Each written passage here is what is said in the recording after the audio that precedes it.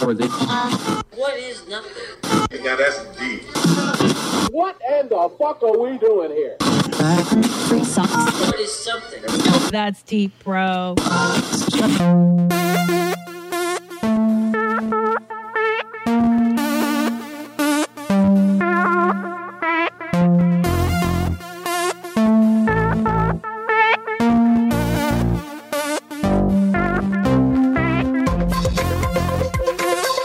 Hey, welcome to That's Deep, Bro. I'm your host, Christina Pajitsky. This is Serious Questions with Silly People. And today, my topic, it's less philosophical and more life practical. I want to talk about emotional vampires. You know what I mean. Narcissists. Narcissism. There's so much of it in my business, I know. And hey, maybe you've dated a few. Maybe a narcissist raised you. We're going to explore that with my friend Leslie. She's going to be stopping by. I absolutely love her. She's a producer. She worked on a show that I was on, and I just absolutely adore her, and you're going to love her too. But before that, hey, are you in Los Angeles? Do you live in the kind of LA area too, surrounding? Come see me do stand-up at Flappers Comedy Club in Burbank. Flappers, August 7th and August 8th. 2 nights only I'll be doing shows. It's a great club, Flappers Comedy in Burbank. I'm telling you, go and eat their wings. And I know it sounds gross, but they actually have really good food there. Flappers Comedy Club. And I've known the owners of that place forever. They're such good people. It's flapperscomedy.com. Get your tickets there to see me August 7th and August 8th. That's just around the corner. So I suggest you buy them now. Because who knows?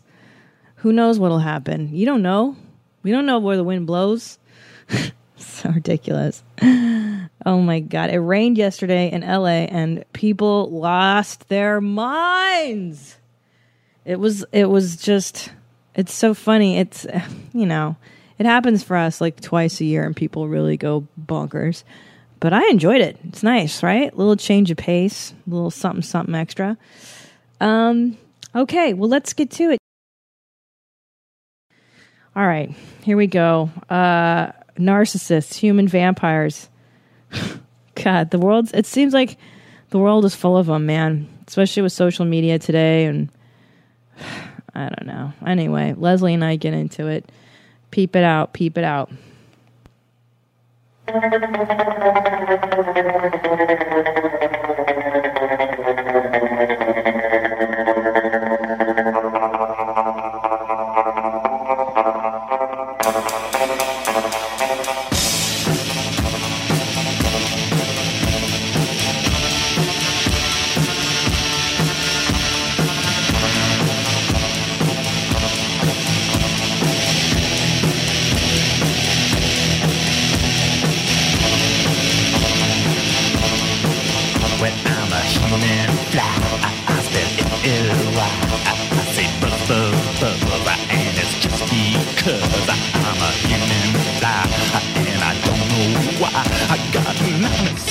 Tears and 96 eyes. I got a garbage brain that's driving me insane, and I don't like the ride, so push that best aside. And baby, I won't care, cause baby, I don't scare, cause I'm a reborn maggot using gym warfare.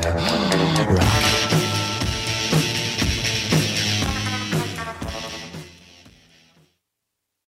All right, so with me is I was originally going to bill you as a mystery guest, and then we decided to do first names. So welcome, my friend Leslie. Hi. And I'm going to protect your life because you have one. You have a respectable gig in the comedy world. Let's just say that, because everybody on the show is hilarious. And but you've got kids and a life, so fuck that. But I wanted to discuss narcissism with you today because I see a therapist. Are you in therapy? I am. Oh, yes. How long have you been doing it? On and off for probably 8 years, if you don't count the couple times I was taken when I was a child just to check in. But your parents took you as a kid? Yeah. Oh, that's so great. I wish my parents did that. I wish it... Well, when you're 8, you don't know that you need that constant conversation. And I think my parents did their best to provide that in my life in general. But we did kind of check-ins, like, we're getting a divorce. Go talk to this person. We feel better about our divorce now momentarily because you're talking to this person. But that's so smart, though. At least they had the wherewithal. My mother, who was a borderline, which I talk about too much on the show, but the point is, the one time my stepsister and I had just stolen something. I don't know what happened. We were getting in trouble, and we begged to go to a shrink, and we're in therapy, and the therapist is kind of picking up that it might be my mom's fault that the family is a little out of whack. And my mother immediately gets upset and is like, fuck this shit, and storms out of therapy with the family. So that was the first and last time we did it as a family. But that's cool. That's good. So it's cool that you asked to go to therapy. How old were you? Oh, get your life. I mean, listen, I was begging to see a shrink. I begged them to put me in a mental hospital when I was 14. I was so angry when I was a teenager. I begged them to send me to a therapist because I was suicidal and I wanted to die when I was 14. And I had a suicide attempt, and I went to, after I recovered physically, I said to my mother, I go, look, I'm sick. Something's wrong with me. I need to go and see a shrink. And my mother decided not to let me see. You're like, I'm trying to parent myself. You're not parenting me. I want to parent myself, and now you're not going to let me parent me. Thank you. Can you just let me have this, bitch? Yeah, you're checked out. Clear. So instead of sending me to a therapist, they sent me to an all-girls Catholic school. And the fear being, my mother's fear was that the shrink would know I was suicidal and they put me away in some kind of hospital. And that would be the end of that. But is that really what? I don't even know if that's the truth of it. But that was her fear, that I would be stigmatized because it would be a public record or something. Do you think she was really afraid of being exposed? Thank you. Yep. Well, Leslie, that's interesting you should mention, because that would be the trait of a narcissist. Hey-o. Hey-o. We did it. We got there. Yeah, because when the shaming becomes public is the only time that the narcissistic parent starts to give a shit, essentially. Yeah, because there were signs clearly that I was going downhill, but it doesn't matter until it's public, and then they're forced to cope with it. Goddamn motherfucker. My silence is speaking a lot. Do you have the same experience? I wouldn't say so much parents, no, but in relationships, yes. You've been with partners. A partner, tendencies, yeah. I've been with a partner who... it's staggering, the small things that I've done wrong in relationships and beat myself up for, and then the very large things a partner of mine has done and then not cared until someone found out, and they were more upset about people finding out as opposed to me being upset about their indiscretion or their behavior it becoming public, as opposed to, oh my God, I've hurt my beloved. It's like, you fucked with the family photo. What are you doing? Which is always fascinating to me, because, like, how some people they buy a place, and different people have different priorities and they have the right to have the priority of what's important to them, whether it's how it's painted on the outside, what color the door is. I get in a place and I like my stuff, my space, and I like to feel comfortable. And I always noticed that my partner would be very, very concerned about what the outside looked like. We had to have the blinds right from the inside. It wasn't if the blinds were keeping the sun out per se. It was, do they look great from the street? That was always something that I noticed. Isn't that weird? And it's a little distinction, but it speaks volumes. I didn't notice it until I could come back to it and be like, that is a perfect example of just like the worry of being exposed. It's complex, but it is, and that's exactly it. The worry of being exposed, and the exposure being that maybe they're a failure inside. Maybe they are self-loathing. And so I'm reading this book this week called Trapped in the Mirror. It's about narcissism. I highly recommend it if you suspect you're in a relationship with somebody who's narcissistic. Maybe you had a parent that was a little callous and checked out. So this is a definition. Here we go. It's so good to hear this. I always go to books. I believe that books are like the holy grail. Like humans have existed. enough. Yeah, for thousands of years, they've written down all the stuff that you need to know about. Why not read them? So a narcissist is interested only in what reflects on her, right? Yep. The blinds. All she does or experiences is seen as a reflection of self. The name of this psychological aberration is derived from the ancient myth, the Greek myth of Narcissus, a beautiful young man, beloved of the nymphs. The nymph Echo fell in love with Narcissus' beauty, but he paid no attention to her increasingly mournful cries. To the god, basically, this asshole kept looking in his own reflection, and they punished him, the gods, making him fall in love with his own reflection. Anyway. So there's a book, the DSM-3 book, Diagnostic and Statistical Manual of Mental Disorders. And so this is it. These are the characteristics of a narcissist. An inflated sense of self-importance. Oh, yeah. I don't know. This borderline's on, like, comedians. Gosh, so many. I'm like, wait a minute. Sometimes. Fantasies of unlimited success. Oh, yeah. Sounds great. Sounds good to me. Fame? What? Who in this room? Power? No. Beauty and perfect love. Uncritical adoration. I think that's the difference. The uncritical. Ooh. Right. Not able to identify. Yeah. Yeah. Or you're not allowed to criticize them because they grow, They get real gnarly about it. All right, hold on. Let's finish the list and then we'll go through it again. Exhibitionism, a need to be looked at and admired. Oh, boy. A tendency to feel rage with little objective cause. A readiness to treat people with cool indifference as punishment for hurtful treatment, or as an indication of the fact that they have no current use for the person. God, that is show business to a T.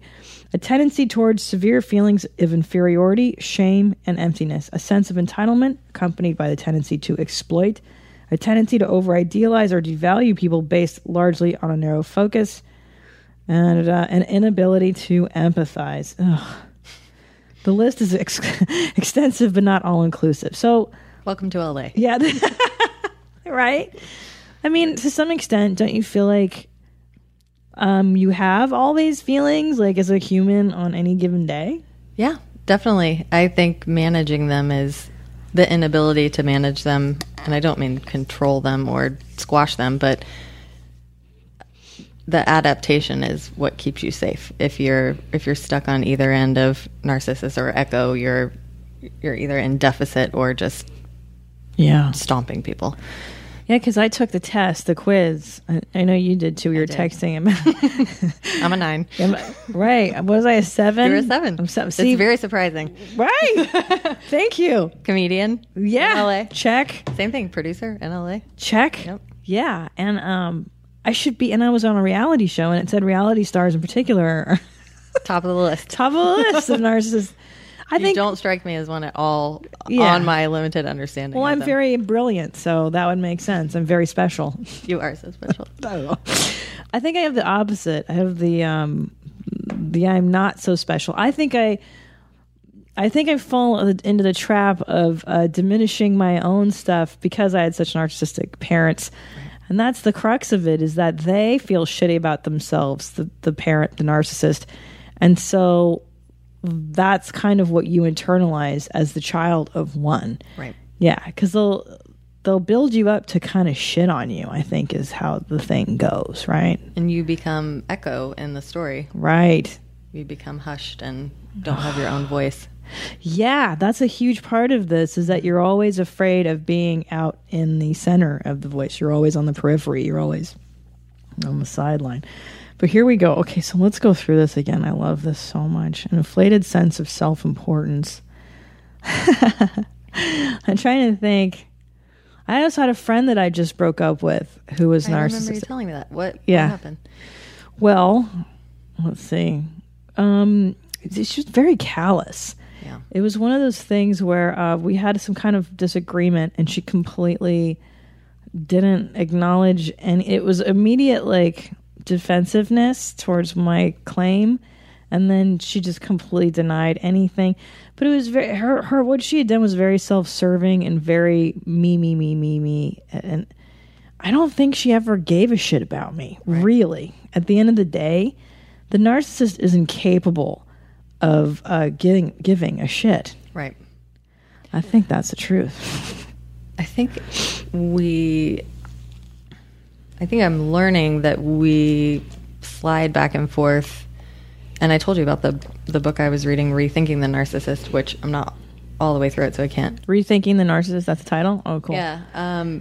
But a point that was made early on in the book was there are times to be, if you redefine narcissists as needing to feel special, which we all do, we were born needing to feel special, which is why we are parented till a certain age, treated by people that we're the center of the universe. We think they're the center of the universe. It's designed like that for a reason, and then you wean yourself off of that and realize you're not the only thing that matters. So basically, if we can adapt enough to have the skills to kind of shuffle between needing to feel special and relishing it when necessary, and also giving that to others, that's the safe place you want to be. Like if you're pregnant and you need your husband to take care of you, if you're feeling blue and you need to be coveted and paid attention to, that's a time when you should need to feel special. And that's a time when another person should give that to you. That's why we're surrounded by family and friends and people. You know, if your husband suffers a loss or a death or something, then it's your turn. Of course, yeah. And he needs the nurturing and the love and the. I think my experience, you know, with a couple people in my life has been, I'm pretty sure I'm the one that needs something right now. I'm pretty sure I'm the one that needs extra special care right now, and you're telling me I'm not allowed to have that extra special care, and that's when it gets confusing, whether by a parent or a spouse. And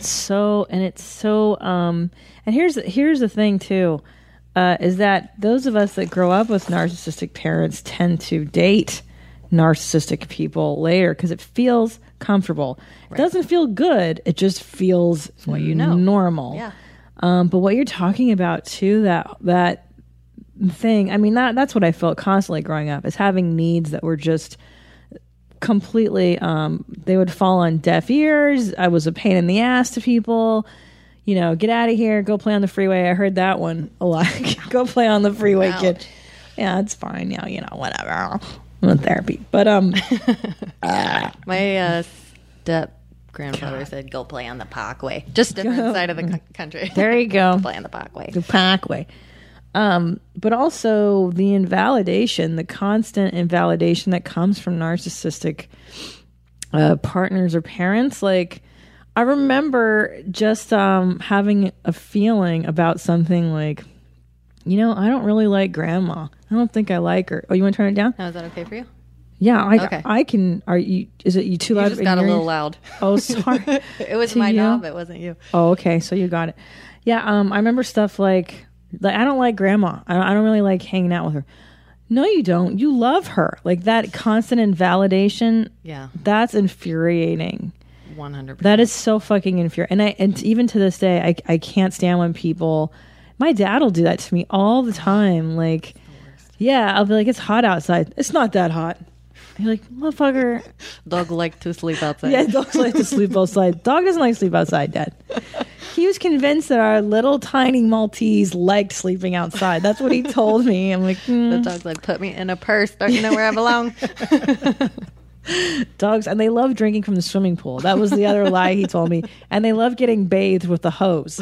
He would bathe our dog with a hose. A little tiny Maltese. I'm like, just shivering. Yeah, just miserable. Thank God I had a stepmom who was appalled. I mean, I was too little to really know. I thought that's what people did. Yeah. And she was like, "You can't do this. You're going to kill her." Did she step in and nurture it all? Or? She did. Yeah. She was but she also came from like a hard knocks Hungarian background.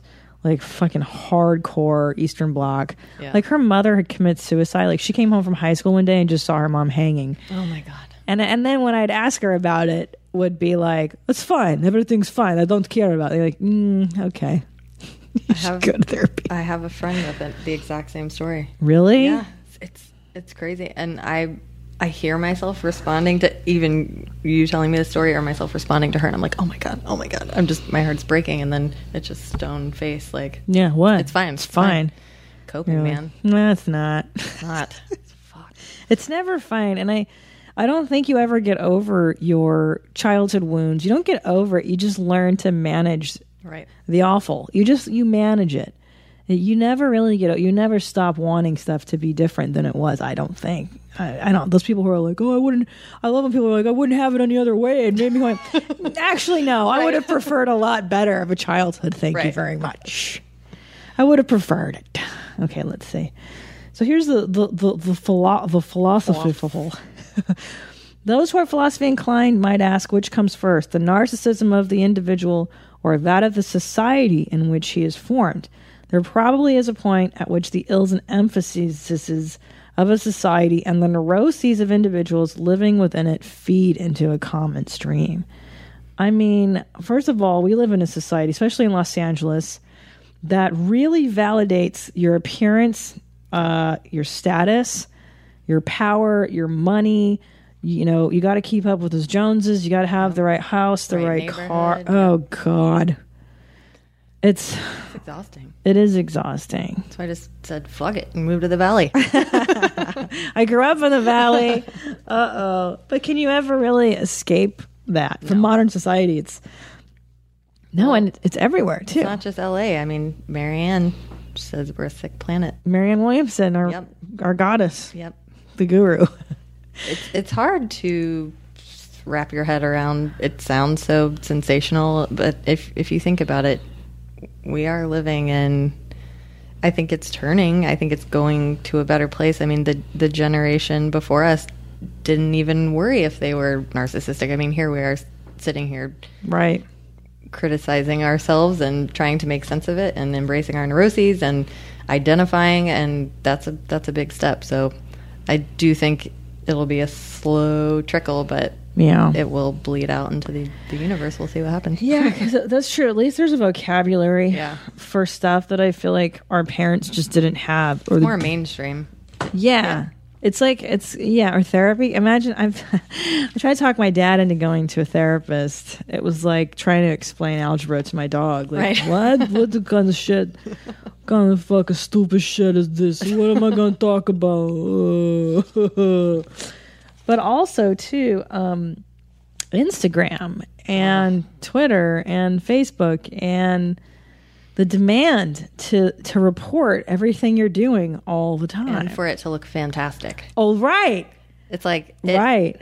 We in TV development have had a couple really big discussions on that where we just keep burning to make a show that's like, what the fuck? Your life does not look like that. Your life does not fucking look like that. And that's the name of the show. Yeah. Bullshit. Your life doesn't look like that. At some point, I think it was called No Filter, which was... I like that. Settling on the Instagram lingo, but it's... I'm obsessed with it. And yet I still am like, you can see my 11 lines and that, so I'm going to put a filter on it and I look better and I post that shit. Of course. Well, of course. I mean, we're all prone to a little vanity. And I post with filters. Are you kidding me? If they're there, I'm going to use them. Right. But I think it's a little darker than that. I think what's insidious about... this fucking... mic keeps going out my ears. Yeah, I got one in. You got one on yours? Okay, this one's popping. Hold on. It's my husband's fault. You know, everything's my husband's fault. He comes in here and he touches stuff with his bare paws and they're too big. His too his stupid fur. There's fur in all the buttons and the gadgets. Where were we? Okay, Instagram. Oh, what's more insidious? It's not even like the filters. Like, that's whatevs. That's like, that's, Pee-wee Squad. Yeah. What kills me is the constant updating of how fantastic my life is. Right. Having burgers, woo, everything. Look at all my friends. Yeah. Look how much fun we're having all the time. And the danger, especially for like teenage, could you imagine being a teenager and not being invited to that rad time that they're having on Instagram or on Facebook? You know, as an adult, I can go, oh, give me a fucking break. Like, you're having cheeseburgers with your friend. Relax. Yeah, I see you're drinking wine again. Congratulations. We all drink, I'm going to play devil's advocate. Sure. And I don't disagree with you. I'm just curious. How dare you cross me? No, I'm feeling you. I'm just a storyteller. So I'm wondering, is the medium, this is just devil's advocate. Yes, is the medium that different? Are we too old to understand the medium? Like, if Yes. if the guy comes back and he's like, this party was fucking raging, I was doing keg stands, beer bongs, you missed it. Am I going to feel as equally hurt as seeing live filtered badass updates? I don't know. I feel like because I know you're talking about, because that's what we had in high school. Yeah. Should have been there, man. Yeah, and it hurt for a second. Yeah. But I wonder if like the real time, like that looks, it's the fact that it looks way better than it probably actually was. That's the thing. Yeah. And that's the thing, is that the photograph isn't reality. Everybody knows that images are manipulated. Right. It's always the perceived time that happened, not the real thing.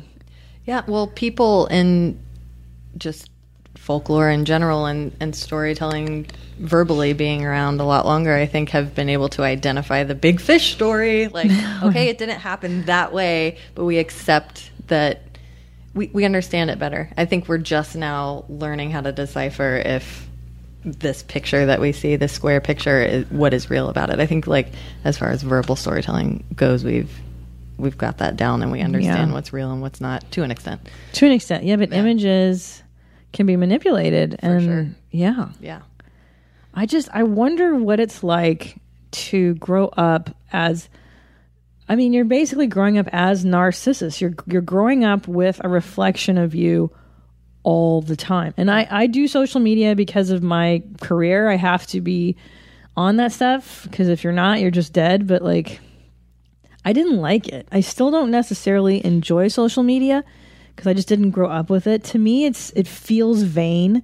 It feels so narcissistic. Every time I post something on Instagram, I wince just a little bit. I go, God damn, who the fuck wants to know that I got my nails done and I chipped them already? But I got to share something, otherwise I don't have a presence.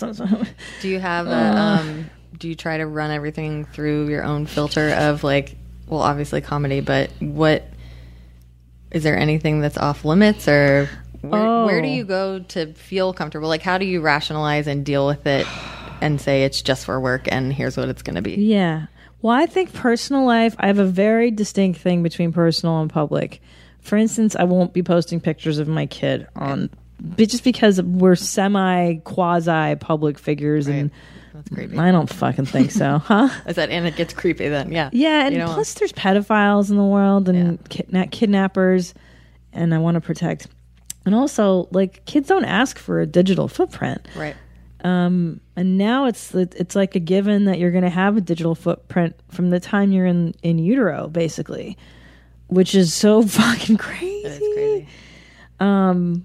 But okay, so the line for me is, like, obviously, like, my home, I think, where I hang out regularly, where I go to be alone, or I go with my husband. I'm not necessarily down. Like, I don't understand why people are like, we're at Rock and Brew right now, and you're like, why are you putting where you are on the internet? Are you fucking crazy? Because we didn't do that. We're just not of that generation. My parents are in full blown social media right now. God. It's like they just fucked for the first time. They can't stop. They're like, we're in Key West. Just got this fish. Just had this beer. Just tasted this rum. We're so happy. Look at our grandkids. Like, everything is out there. And I think because they didn't grow up in it, I can see them coming from a more pure sharing communal place. Yeah. Like, they're really just like, we are so stoked that we can keep up with people's lives. Yeah. Where I'm a little bit more like you, where I'm like, I didn't start off that way. I remember carrying around the Kodak instant cameras and then printing doubles for my friends, and that was about it. And tack it up on your wall, and if you lost it, you lost it. If Facebook had been around when I was 16, it would have been trouble. Right, because back when we were growing up, pre-Facebook era, the public sphere, the public and private sphere were really, really distinct. Yeah. Like you said, you had your disposable camera, you take some pictures, maybe if you got around to printing those things out, most of the time you didn't.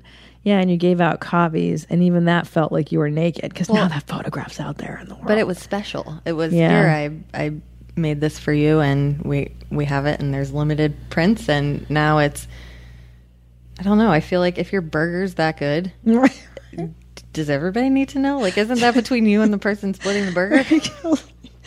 And that was a problem for me in my relationship, actually.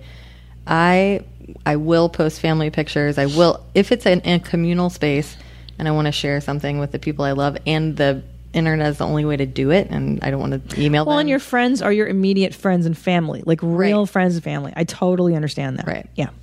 But in my relationship, I was with someone posting all the time for the sake, Oh God.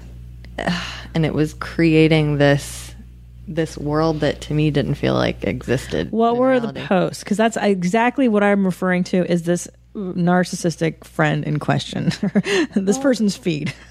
Yeah, well, now it's kind of become something that I can wrap my head around a little more in an artsy way. Like, he just takes good photos, and it morphed into that. But in the beginning, it was the perfect family photo, or we were having a really shitty time, actually, and here I'm going to post a picture on this pier of my family with like a best day ever caption. And that's where I was like, it just felt very inauthentic. Yeah, and what does that do to young people's brains? That's what I'm thinking of, the complete contradiction of, hey, this trip isn't great right now. And it's telling you it's not hot outside. Right. It's like your dad telling you that. It's totally invalidating Yep. and totally confusing to a person who hasn't figured out the world yet. Right. That's what I'm thinking. Yeah, I think that might be the problem for young people, is like, remember when not Caitlyn Jenner, the daughter had her lips done recently, and then all the kids were sucking on bottles to make their lips I only puffy. know that from your feed. Oh, right. It was so stupid. It was insane. It was so dumb. And the ones like that were really in pain and started crying were obviously the best. But yeah. But that's the problem of the distinction of reality versus show business reality, which is fucking horribly different. And that's the thing. I don't know if people still get that it's all a veil. I don't know. Who the hell knows? Okay, so let's get back into this book. I just love this. So basically, the problem with the narcissistic parent, this is what this book is about. Hold on, let me see this. And what's really scary is that children of narcissists can grow up into being narcissists because you reject yourself the same way your parents do unconsciously. The narcissist rejects themselves unconsciously. That's the whole thing. It's rooted in self-loathing because they were likely raised by narcissists themselves. Right. And I just highlighted this sentence. It says, how can he accept offspring who are the product of his own unconsciously despised self? His attitude is a variant of the Groucho Marx syndrome. I would not join any club that would have me as its member. Here transposed into, I would not love any child that would have me as its parent. Oh. Daddy, I'm confused. Isn't that horrible? It is. And the thing with the narcissistic parent, which is really interesting, is that a lot of people go, did they really set out to hurt me? I have that problem with my mom. I go, God, well, did she just deliberately? Was she evil? Right. And the thing is that they don't even see you. It's worse than that. It's not even evil. They're incapable of seeing anybody. Yeah. I can't imagine that. I love my children so much. Yeah. I can't imagine that, but I do fear in certain moments. And do they feel like I'm not seeing them?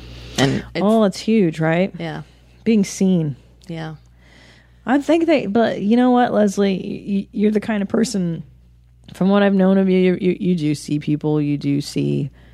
I feel like I do. Beings. My hypercritical voice is probably the product of my upbringing. But I'm working on it. What is your what do you hear the most? What's your hypercritical? I think a lot of listeners of this show have the same thing, and it's unconscious sometimes. Sometimes it's like a knee-jerk thing. You just hear it. I can't put my finger on it, but I liken it to listening to yourself in headphones or listening to yourself on like a recording. There's nothing worse, and there's no reason for you to hate it. It's just it's the worst. That's kind of how I feel. I'm getting better at it, but I'm just so critical of myself, and I I don't remember the words coming out of my parents' mouth criticizing me. I just remember some kind of overcompensating perfection from a lack. And I'm trying to figure it out right now, but I do think I felt unseen a lot of times, or in charge of my maybe narcissistic parents' feelings. Yes. That was really hard. Like to have my mother bawling on my shoulder for a couple of years of my life when I was probably 7 was tough. I think it sounds like my mom was less of an asshole than your mom, like not downright aggressive asshole, but completely unaware of the emotional, just like bucket she was pouring over my head all the time. So you were responsible for her feelings. Yes. And that went on, and I saw it even more clearly when I had children. So I think the critical voice, my critical parent voice, is don't do that. And I'm so critical of myself and so worried that I'm going to repeat those mistakes that I think sometimes I manifest the mistakes not even knowing, you know? Oh, right. You're trying to correct it so much that you go into the turn anyways, kind of thing. Yeah. I'm getting a lot better at just chilling the fuck out and just like have a good time with your kids and let them eat mac and cheese and chill out. Right. Yeah. That perfectionism thing, I think that's something you and I both have. You're not only child though, right? No. I have a brother and then 2 stepsisters.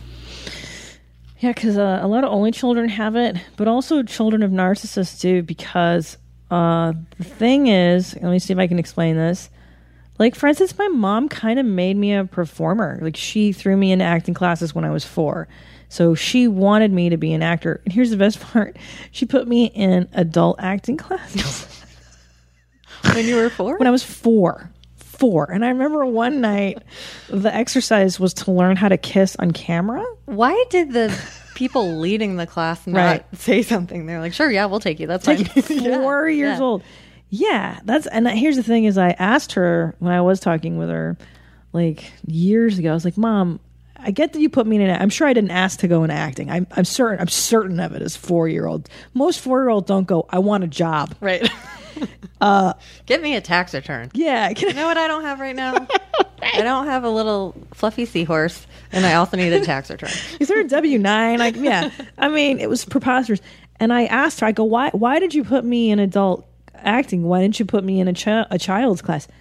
Well, I mean, I did the best I could, Christika. I did the best I could. Like, very defensive and shitty, as opposed to like, I don't know. Kind of, it was weird, wasn't it? Yeah. Gosh, sorry. You know, what was the point of that? I don't even remember anymore. I'm so fucking I just remember watching the grown-ups Frenching when I was I was 4, and I was like, what is going on here? That's when you're perceptive enough to like hear their spit and just be like, ugh, why do people do that? Why do people Frenching?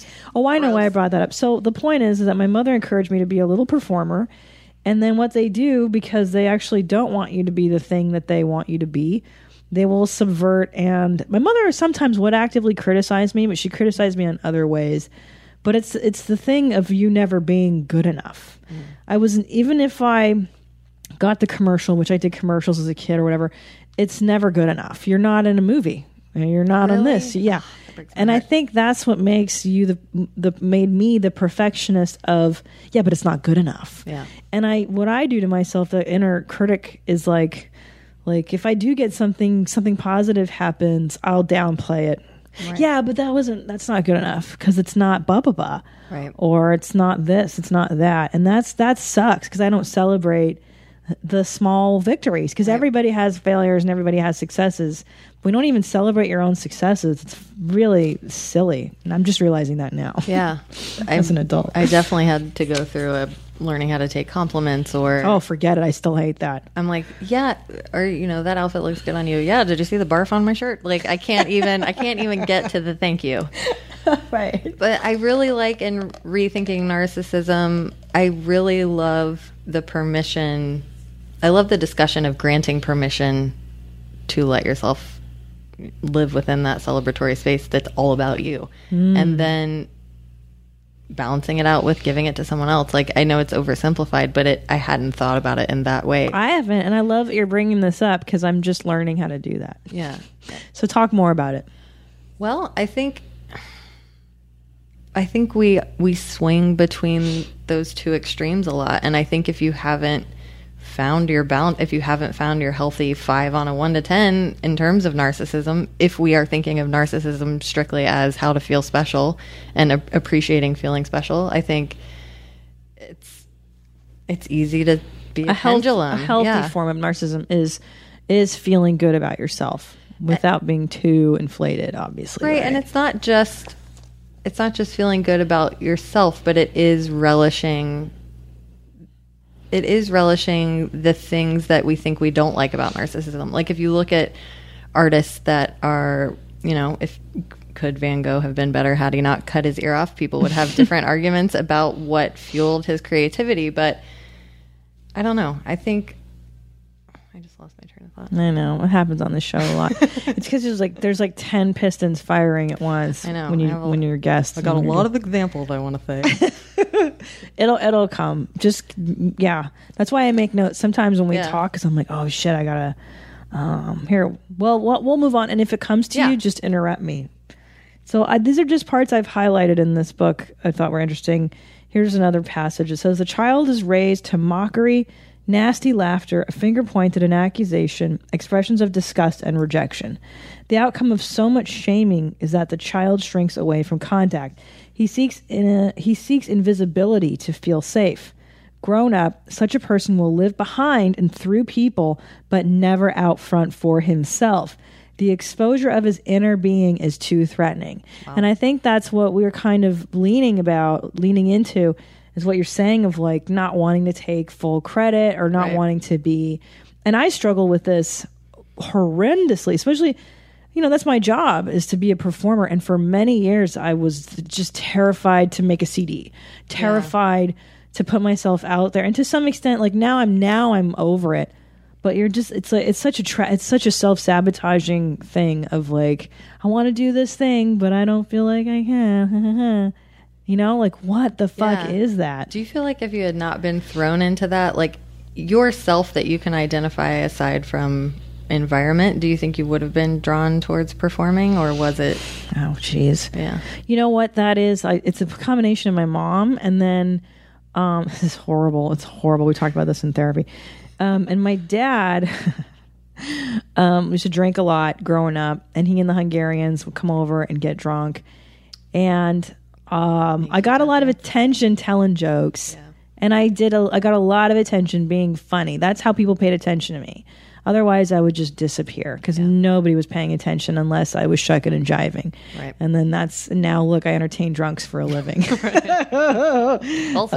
Ooh, scary, because it feels right. Right. It doesn't feel good all the time, but it feels right. Comfortable, yeah. It's scary, isn't that? That's scary. That's so deep, bro. It's terrifying. That is deep, bro.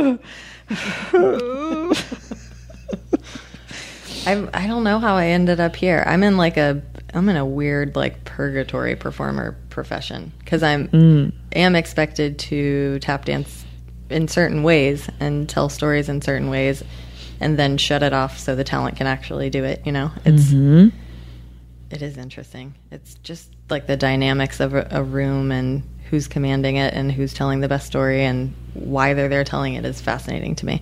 Like isn't it?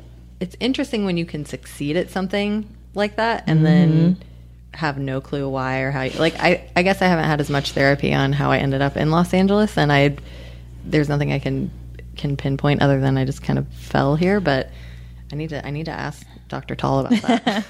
Well, I think there's also a positive side to your drives, your unconscious drives. Like Freud said that we sublimate these libidinal desires into other areas. So I don't know, part of comedy for me could be sublimating a lot of anger, right? A lot of feelings that I don't know how to get through.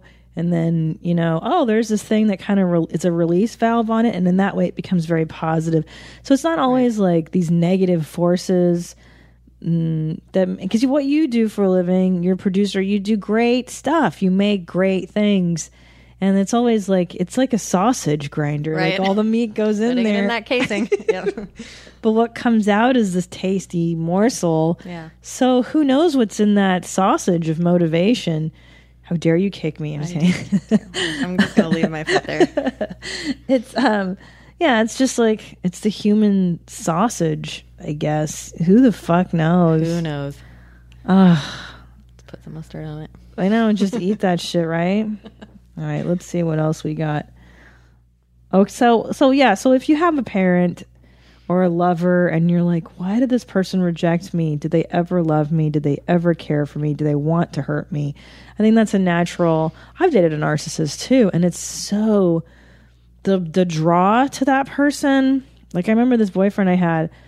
It's such a push pull. Like I remember being like way into this dude, and he just was like so in love with this other girl and with himself and his own bullshit, it felt like. But I was so drawn to that mess. Well, that's what you knew. I only know love through rejection was your motto. Feels good, doesn't it? So here, the narcissistic parent does not want to hurt his child. He does not even see that there is a child to destroy, since he lives his life by looking in the mirror. He needs to destroy any, quote, obstacle in his path, any situation that threatens his security.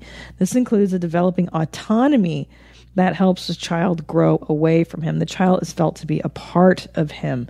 If the child separates, he will be hurt and possibly destroyed. So he holds on as long as possible by extinguishing the spark of separateness. That's crazy. Yeah. I've talked to Dr. Tall about that. Yeah.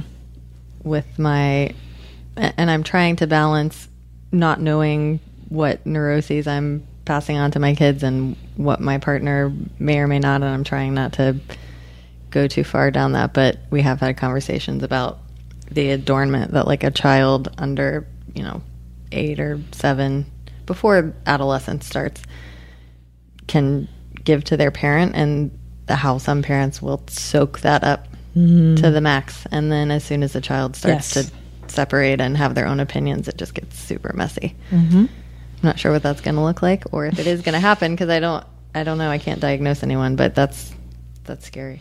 It is scary, and that's exactly what happened with my mom. But when I hit 12, I was out. I was running the streets. I was, with my friends. I hated her, and she couldn't handle it. And she got remarried and started this new family life. And did she have more kids? Well, I shouldn't say that. I mean, she got remarried to a criminal. He had 3 children, right? And so it was like, I've got this new life now. You can go and do your thing. And I didn't know it at the time. I was just like, oh, thank God she's not on me. Right. It was actually quite a relief, and one of the best things to happen to me that she just buggered off. She's like, I'm going to go fuck someone else. Yeah. Please, go torture him. Stop torturing me. Get that focus off of me, please. Because, they need somebody to torture.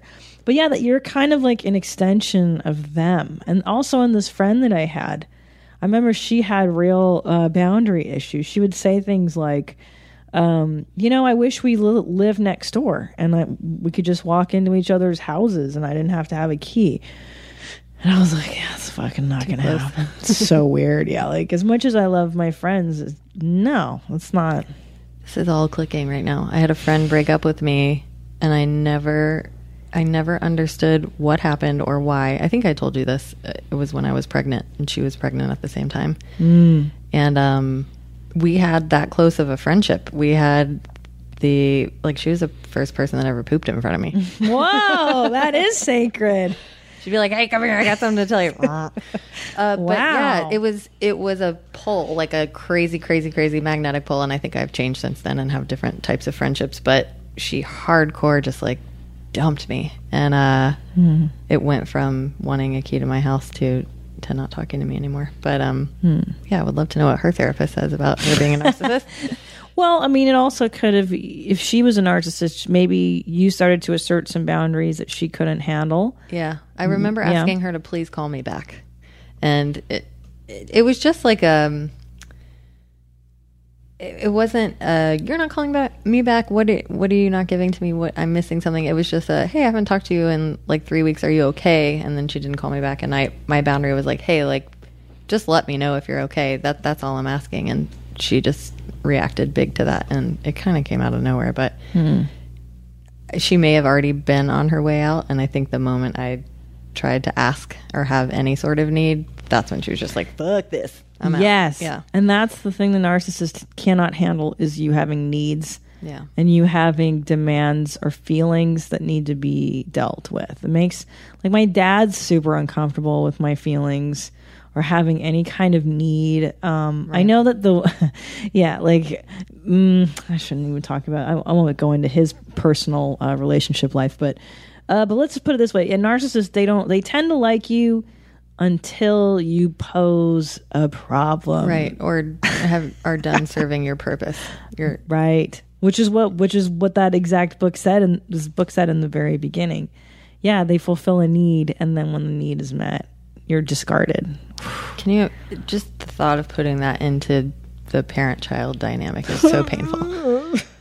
Well, I'm about to find out in a few months. We'll see. I don't think you're going to have that problem. No. Or if you are, you're on top of it. No. Which is important. Can I tell you that, seriously, like, the one thing I'm really thankful for is a shrink that I check in with every week. And, like, I can go, hey, is this bad? I think I swing, like, really the opposite of like, I'm so afraid of stepping on people's boundaries. I'm so afraid of having needs. Yeah. I'm so afraid of, like, asking for stuff. I think both of us apologized to each other 4 times in the parking lot. I'm sorry you had to drive so far. I'm sorry I was late. I do the same thing. I'm sorry. I'm sorry for existing. Did I exist too much? God. Jesus Christ. We can have an agreement.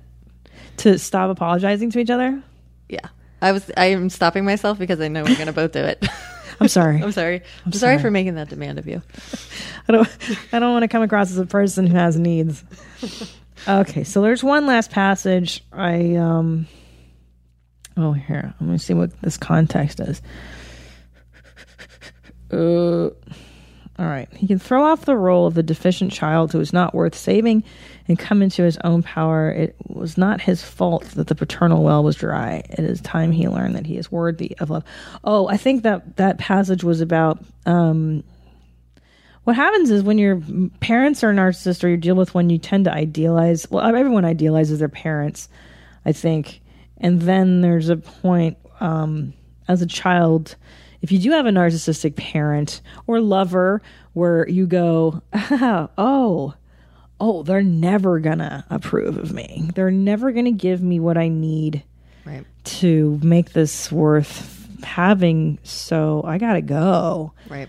And I think I had that revelation with both my parents like a few years ago, where I stopped telling them when good things were happening because they didn't give a shit. Right. Like, my dad cares, but it's not the same reaction of like a normal person. Right. Yeah. It wasn't special. It's not. Yeah. Right. Yeah. They can't be happy for you. Right. Because it somehow diminishes them, I think, is the thinking, right? Like...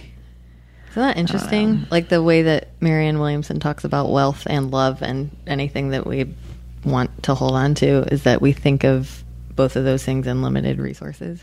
Right. And then we take them from others because we believe that we both can't have them. That's... Oh, you mean like if you have a lot of money, I can't have a lot of money? Right. Right. And she straight up said, like, stupid. Who knows how much money there is. Like, we haven't even tapped into the full potential of what everyone can have. I know that's, again, oversimplifying it, but same goes for love, same goes for acceptance, same goes for anything you want. Any resource, yeah. It's funny, Marianne Williamson, she has this great thing about...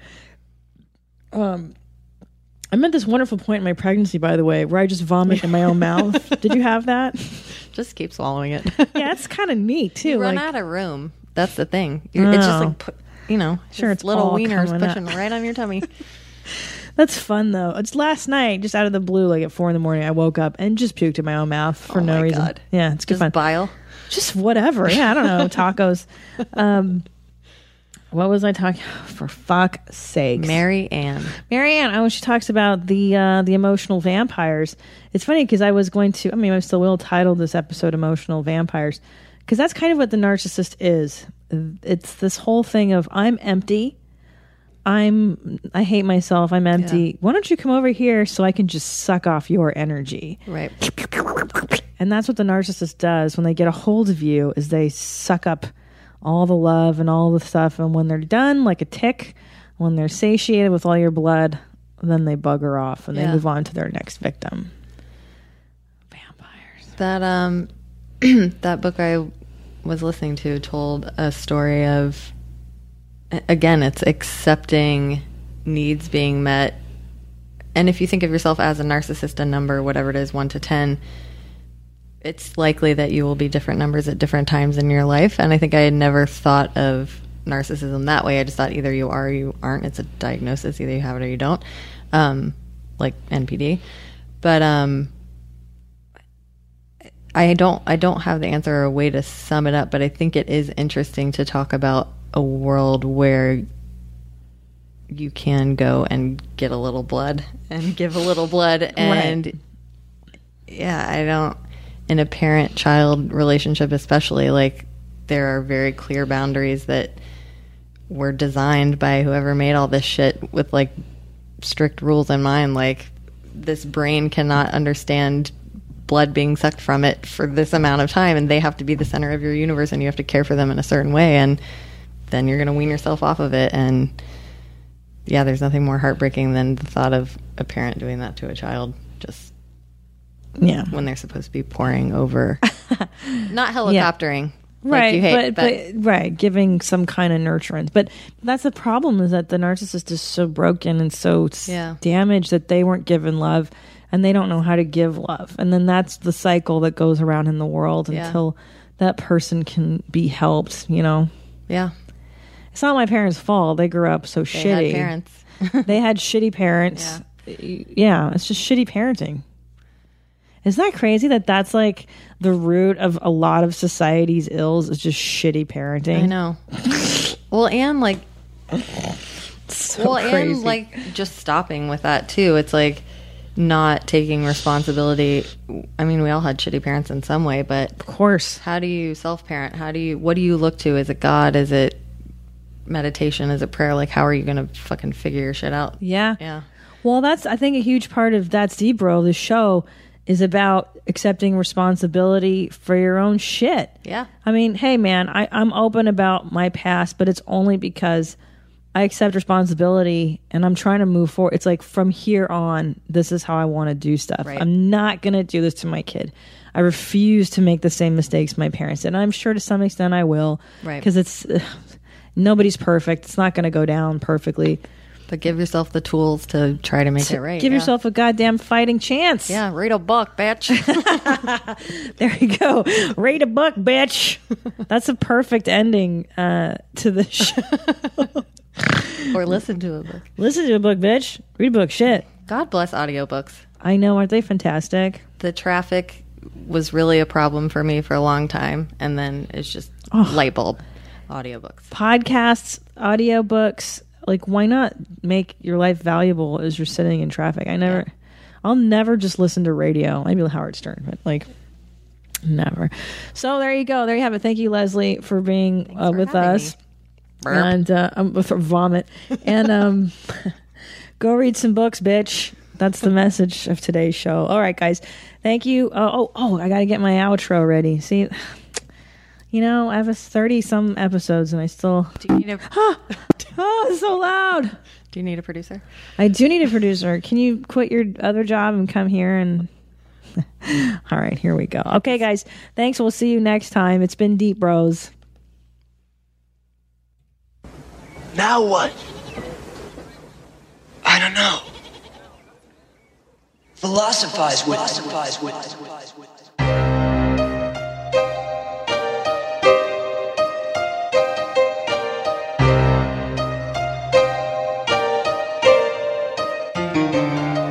Yeah, it's Chris. Christina P, aka Miss Jeans. This ain't your mom's house, it's a different theme. Gotta be critically thinking. Like you caught up at a cocktail party, odd thoughts start to sink in. John Locke, or was it Socrates? Aristotle or Plato, maybe Hippocrates. Got us talking all properly, topically. Just a comedian discussing these philosophies. Serious questions, silly people. What's that? That's deep, bro. It is the ultimate metaphor for life, and you know what that is? What? That's deep, bro. That's deep, bro.